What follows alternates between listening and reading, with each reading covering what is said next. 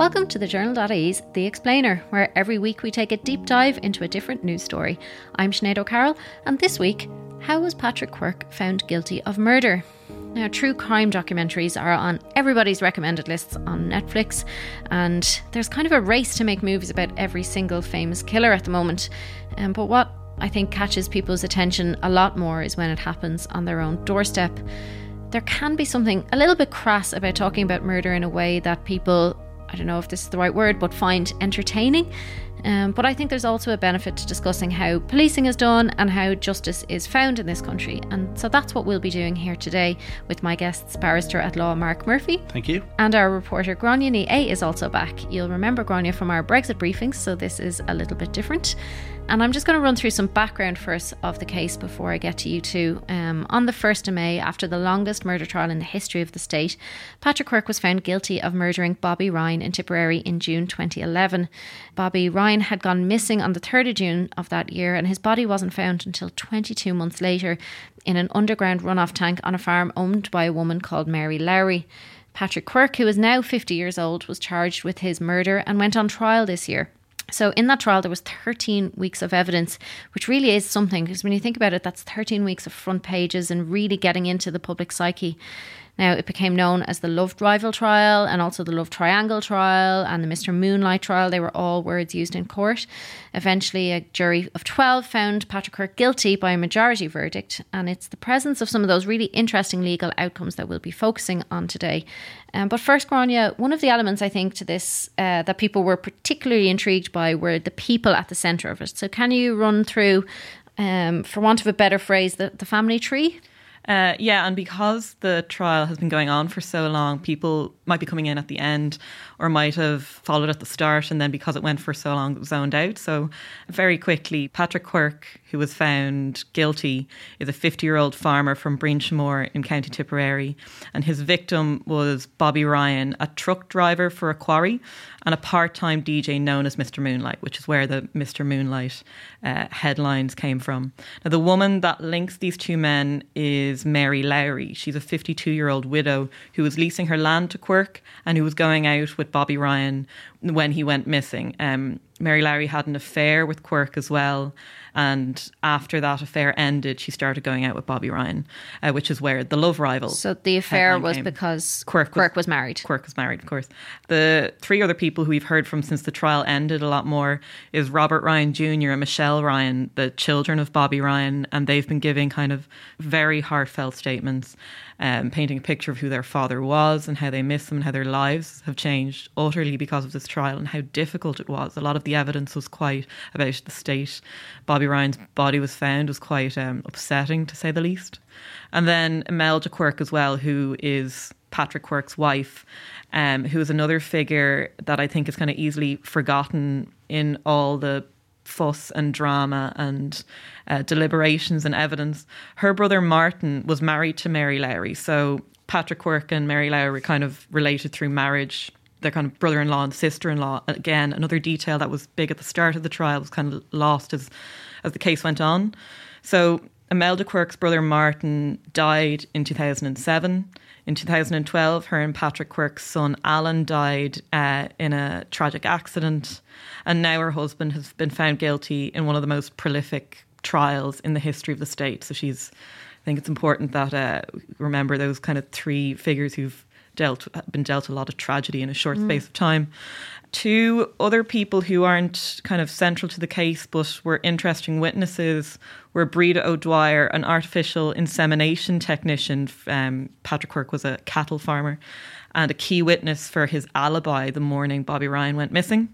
And then another key witness was Dr. John Manlove, a forensic entomologist or an insect expert, who gave evidence in relation to when the slurry tank could have been opened, what it might have been opened earlier than when Bobby Ryan's body was found. So that was on the 3rd of June 2011.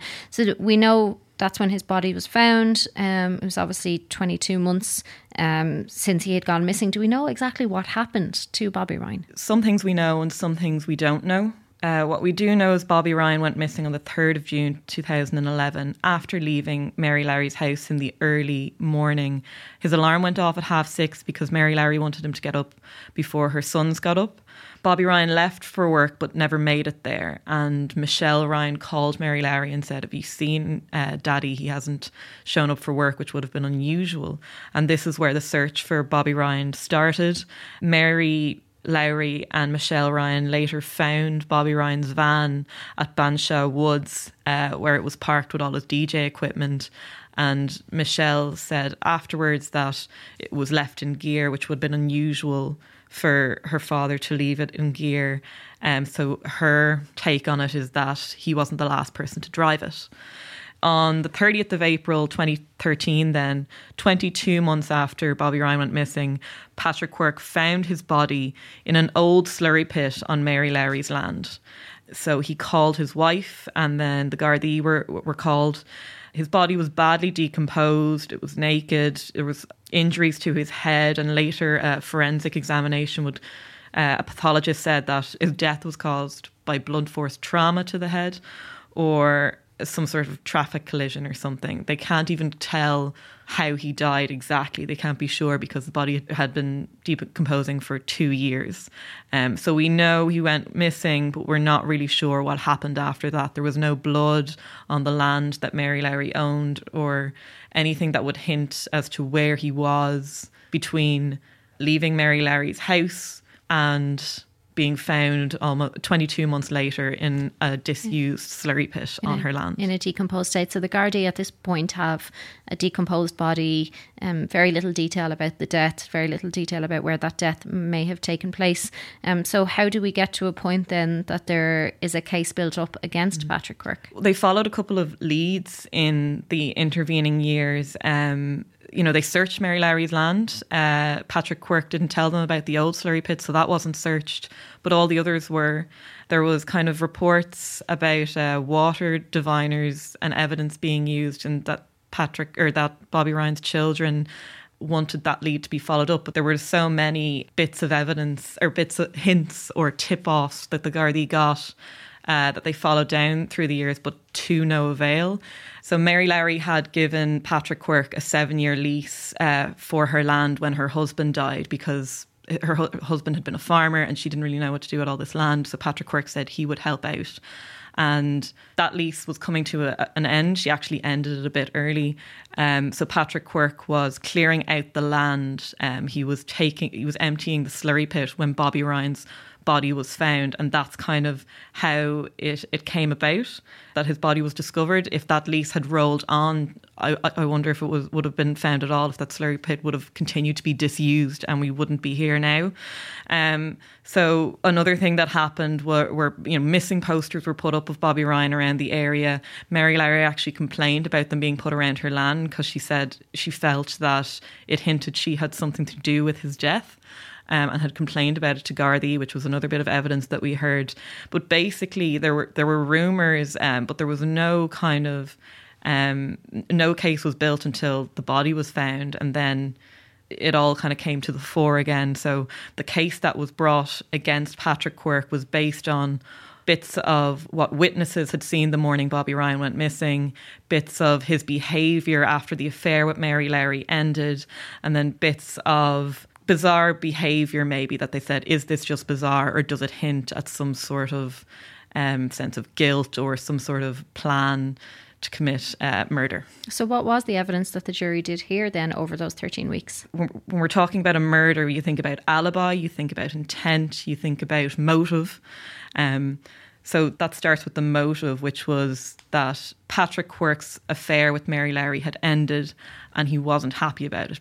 Another bit of evidence was that he had been captured on CCTV on Mary Lowry's land, going around when he wasn't invited, I think as Mary Lowry put it, and taking her underwear off the line. And he wasn't aware that the CCTV was filming him. And then his GP also said that Patrick Quirke had told him that he was upset after the affair ended. So there was this kind of level of kind of maybe unusual behaviour. Another thing that happened in the trial was that Patrick Quirke reported Mary Lowry to Tusla in a way. He said he was worried about how this new relationship with Bobby Ryan was affecting her ability to be a parent. So that was another kind of level. Is that normal behaviour, and does that hint at what could be some sort of motive later on? So that's when we talk about the alibi. Then the morning Bobby Ryan went missing, his alarm went off at 6:30 and he left shortly after that. At 6:15 Patrick Quirke would have been milking the cows, but the key witness that I mentioned earlier on, Bríd O'Dwyer, said that when she arrived at 9:30 that he was still milking the cows. She said that was unusual for her to arrive at that time and for him to be still doing that. Usually cows are milked kind of at the crack of dawn. So she said that was kind of unusual. So that was a key bit of evidence. And then Mary Lowry also had given evidence earlier in the trial where she said she'd seen Patrick Quirke on her land that morning and he'd seemed hot and bothered, like he'd seemed unusual himself. So they're kind of two bits of evidence that maybe hint that Patrick Quirke was out of his routine on the morning that Bobby Ryan went missing. And then I think another interesting thing is, intent. Patrick Quirke was found guilty of murder, not manslaughter or a killing kind of thing. It's like there's a serious intent to that. And that might have been helped by Google searches that were found on a computer in his home, where body decomposition timeline was found, searched, and a number of websites were searched. And then a half hour later after these searches, Patrick Quirke sent an email to someone. So it's kind of there's a strong indication there that he was searching this in December 2012, 4 months before Bobby Ryan's body was found, and when Mary Lowry was telling him that she would cut the lease short, basically. So they're all the major parts of evidence that were heard in the trial. And then the jury went out and they actually did deliberate for quite a long time. Yeah, because remember, they're deciding on is there reasonable doubt that all of this is coincidence, or is the reasonable doubt that these are the only bits of evidence we have in a murder, and if someone is found guilty, how much evidence they have to leave behind as well for us to kind of get to a point where we say, or for a human being or 12 human beings to get to a point where they say, well, this is actually planned. This is far beyond reasonable, but that all of this is circumstantial. That's the kind of decision that the jury had to make in this case. And, when we're talking about circumstantial evidence or direct evidence, like from witnesses, say, or forensic evidence, which could fall into either of those two, it's the quality of the evidence at the end of the day, whether categorising it or not. It's like, what is the evidence that is before the jury? Everything's case by case. And in this case, there seemed to be enough evidence from different witnesses and circumstantial evidence or not, it kind of told a story that made sense to the jury. So at least 10 of the jury, because it was a majority verdict, 10-2. Marc, I know you can't, obviously because of your job, speak to the specifics of this case, but I think it brings up enough, as I said earlier, legal outcomes and legal kind of interesting bits. That idea, I think, kind of the talk in pubs and the talk about this was there's so much circumstantial evidence that it's hard to build a case without reasonable doubt. But is circumstantial evidence as useful as any other kind of evidence in cases? Yes, well, circumstantial evidence is evidence like any other type of evidence. I suppose what was unusual about this case was that such a high profile and complicated murder trial was run exclusively on circumstantial evidence. But in terms of prosecuting other serious offences, be it a robbery, be it a sexual offence, be it a theft, be it a financial offence, there would very often be large amounts of circumstantial evidence. And what falls into that category? Well, there are two types of, I don't want to give your listeners a law lecture, but there are two types of evidence. There's what's called direct evidence and there's what's called circumstantial evidence. So direct evidence is something I think it's very simple to understand. It tends to be, if, for example, I was giving evidence and I say, I saw Sinead hit Gráinne. I saw that myself. I am giving that evidence of my knowledge and my Damn, witnessing. I thought I was on my own. So that's direct evidence. So that tends to be from live witnesses. Everything else falls into the category of, I suppose, indirect evidence or circumstantial evidence. So to answer your question, examples of circumstantial evidence could be forensic evidence, could be DNA, fingerprints, bloodstains, that type of thing.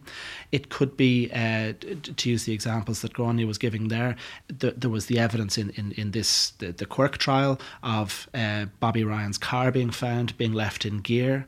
One of the witnesses stated that that would be unusual. That wasn't the way that Bobby Ryan drove his car or parked his car. That's circumstantial evidence. And some circumstantial evidence can be deemed to be very strong by a jury considering a case, and some can be deemed to be quite weak. But it's a question of putting it all together to see if a picture emerges. Yeah, one of the other things that we get after a trial is more of the picture. So we get stuff that can be reported afterwards that the jury doesn't hear. So the prejudicial evidence. And there was a lot of that in this trial, Gráinne. Yeah, one of the things that one of the jobs the defence has is by saying that piece of evidence shouldn't be allowed because it doesn't actually prove anything massively to the trial, and it's actually pushes them in one way that isn't kind of fair. So I suppose the thing is, it's like the benefits or the hard impartial evidence don't outweigh the kind of negatives. And one of those things was like there were searches that we were talking about Google searches earlier on the computer found in Quirke's home, another search term that wasn't allowed, even though the body decomposing searches were allowed.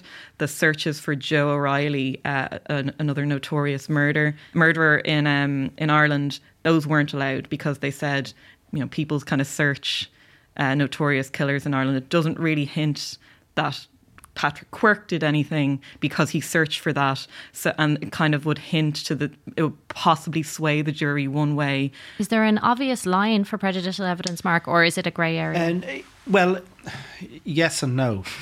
What happens in any given case is the judge has to balance, when assessing the admissibility of evidence, the judge has to balance its probative value versus its prejudicial value. So does a piece of evidence tend to prove a fact that will advance the prosecution case, or is it simply an attempt to, I suppose, slander the accused? So in general, a defendant's character is never on trial. Save in limited circumstances where the defendant puts his or her own character at issue. So trials are not about, is Mr. X or Miss X a bad person? It's about whether they have done a particular thing. So the judge will always balance prejudicial. The test will be a balance of whether something is more prejudicial or more probative.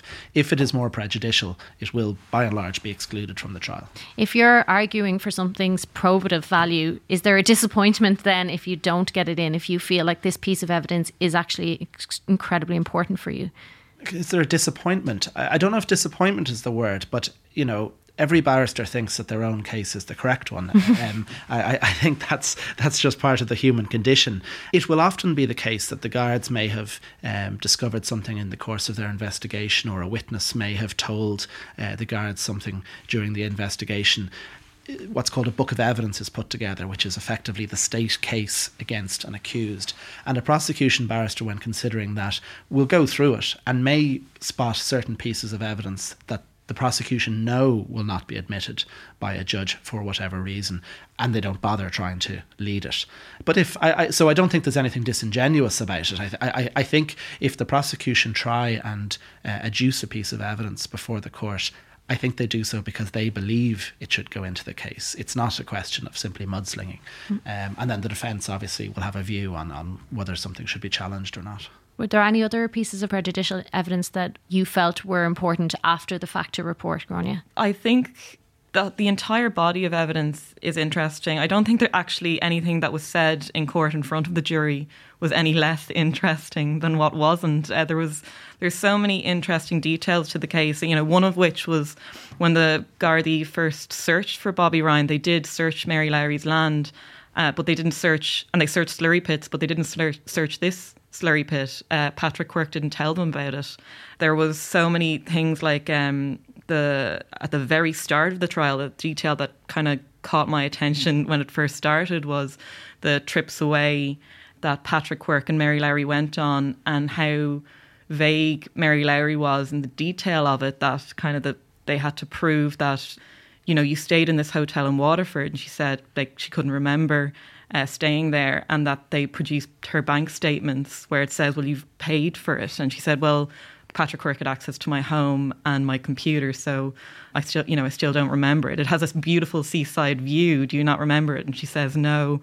Those kind of interesting bits of detail, they're very human. I think they're very kind of like, you think about someone's day-to-day life, and this was said in a lot of the papers afterwards, after the verdict came in, that how much scrutiny these people's lives went through is just incredible. Probably because they were relying, there wasn't a smoking gun or there wasn't a lot of forensic evidence, so they had to go into such minute detail of personal relationships to kind of hint at a motive of all these different figures to kind of construct a story and a narrative. And I think maybe that's a key point as well. I don't think we would have seen a lot of this if there was more a witness that saw Bobby Ryan, Patrick Quirke walk to the slurry tank together or whatever happened. We wouldn't have seen the amount of detail we did. Yeah, and probably speaks to how long the jury deliberated for as well, the over 20 hours, and that they asked could they have a majority verdict rather than a unanimous one. And Mark, can you just explain, you can give us a law lecture on this, on the difference between a unanimous and a majority verdict. Okay, well, as I think most people know, juries are made up of 12 people. They can be male or female, and they're drawn at random from the people who are over 18 and from the electoral register. So once a jury of 12 people is drawn, they hear the case, they hear the evidence, and then they're sent off to deliberate by the judge. Now, the judge in any criminal trial will ask them for a verdict upon, the phrase is, upon which you are all agreed. Okay, so to use sporting parlance, it's a 12-0 verdict, one way or another, 12-0 to convict or 12-0 to find not guilty. Now, from time to time, a jury can't reach a unanimous verdict, and you don't know how close they are, so they don't come back. Yeah, it's not like if we're just one stickler, 7-5, or there's one fella who just won't change or anything. You're not told that. You're simply just told that they cannot reach a unanimous verdict. And a judge then can use his or her discretion to accept what's called a majority verdict. Now, a majority verdict is a verdict upon which at least 10 are agreed. So it can be 11-1 or 12-2. Again, 11-1 or 12-2 to convict or to find not guilty. It cannot go below 10. So if, for example, it transpires that a jury was 9-3, whether to convict or not, or to find not guilty, that will be what's called a disagreement, or in as the Americans call it, a hung jury. So how common is it that the judge will use their discretion and say, okay, a majority verdict is okay? It's fairly common. I've given up predicting what juries are going to do. Sometimes, you're running trials or you're watching trials and you're thinking, God, it's obvious, and it rarely is, because you have a blinkered view of the case if you're involved in it. But it's fairly often that judges will say that they will accept a majority verdict. I don't know what the percentage is, but it is fairly common. And I guess one of the other parts of this that we've focused on a lot is the volume of what's called circumstantial evidence. Is it quite common that trials will be exclusively run on circumstantial evidence, or is there usually something else, direct evidence, or that smoking gun? I would say, based on my experience, and again, I don't have statistics on this, but I would say in most cases there would be some direct evidence, and then there would be circumstantial evidence to kind of pad the state case, if I can put it that way, or to explain things to a jury. And what was unusual about this case is that, firstly, it was a murder trial, so the most serious offence known to law in this country, but that it was run exclusively on circumstantial evidence.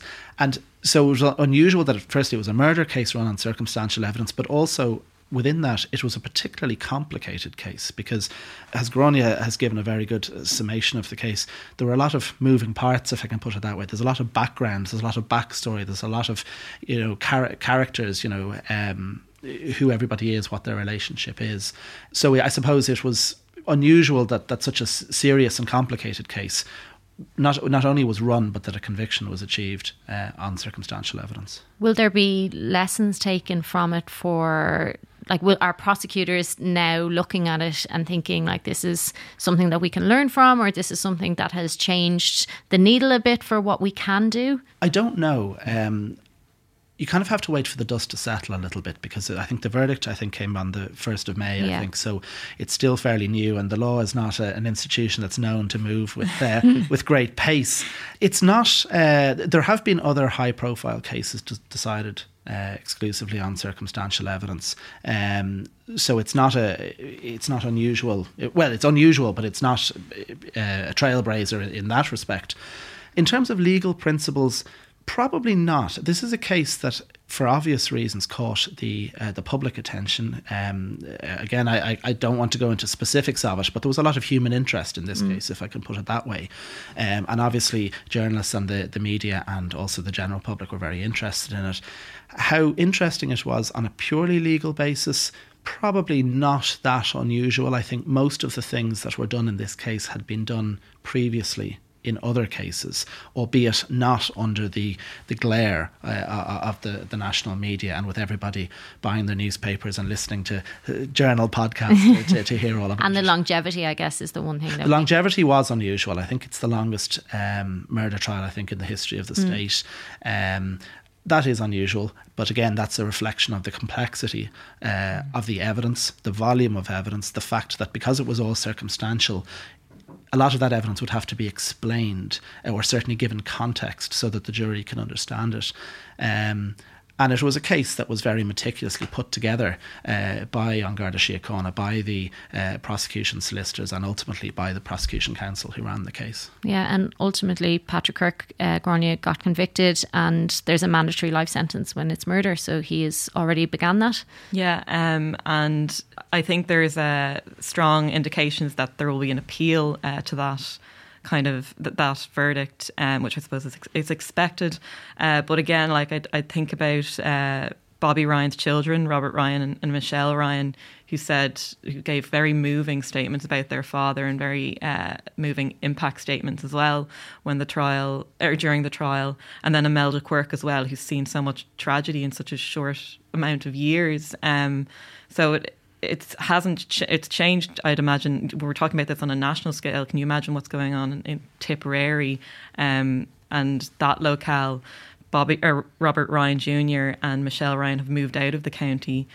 Mary Lowry, I don't think, is living on that land anymore. She's moved near to, I think, her brother, or a family relation anyway. So definitely, whether it hasn't changed the legal profession, it's definitely had a profound effect on all these people and their communities and their families locally forever. Thanks so much for explaining all that to us. Thanks, Gráinne. Thank you. Marc.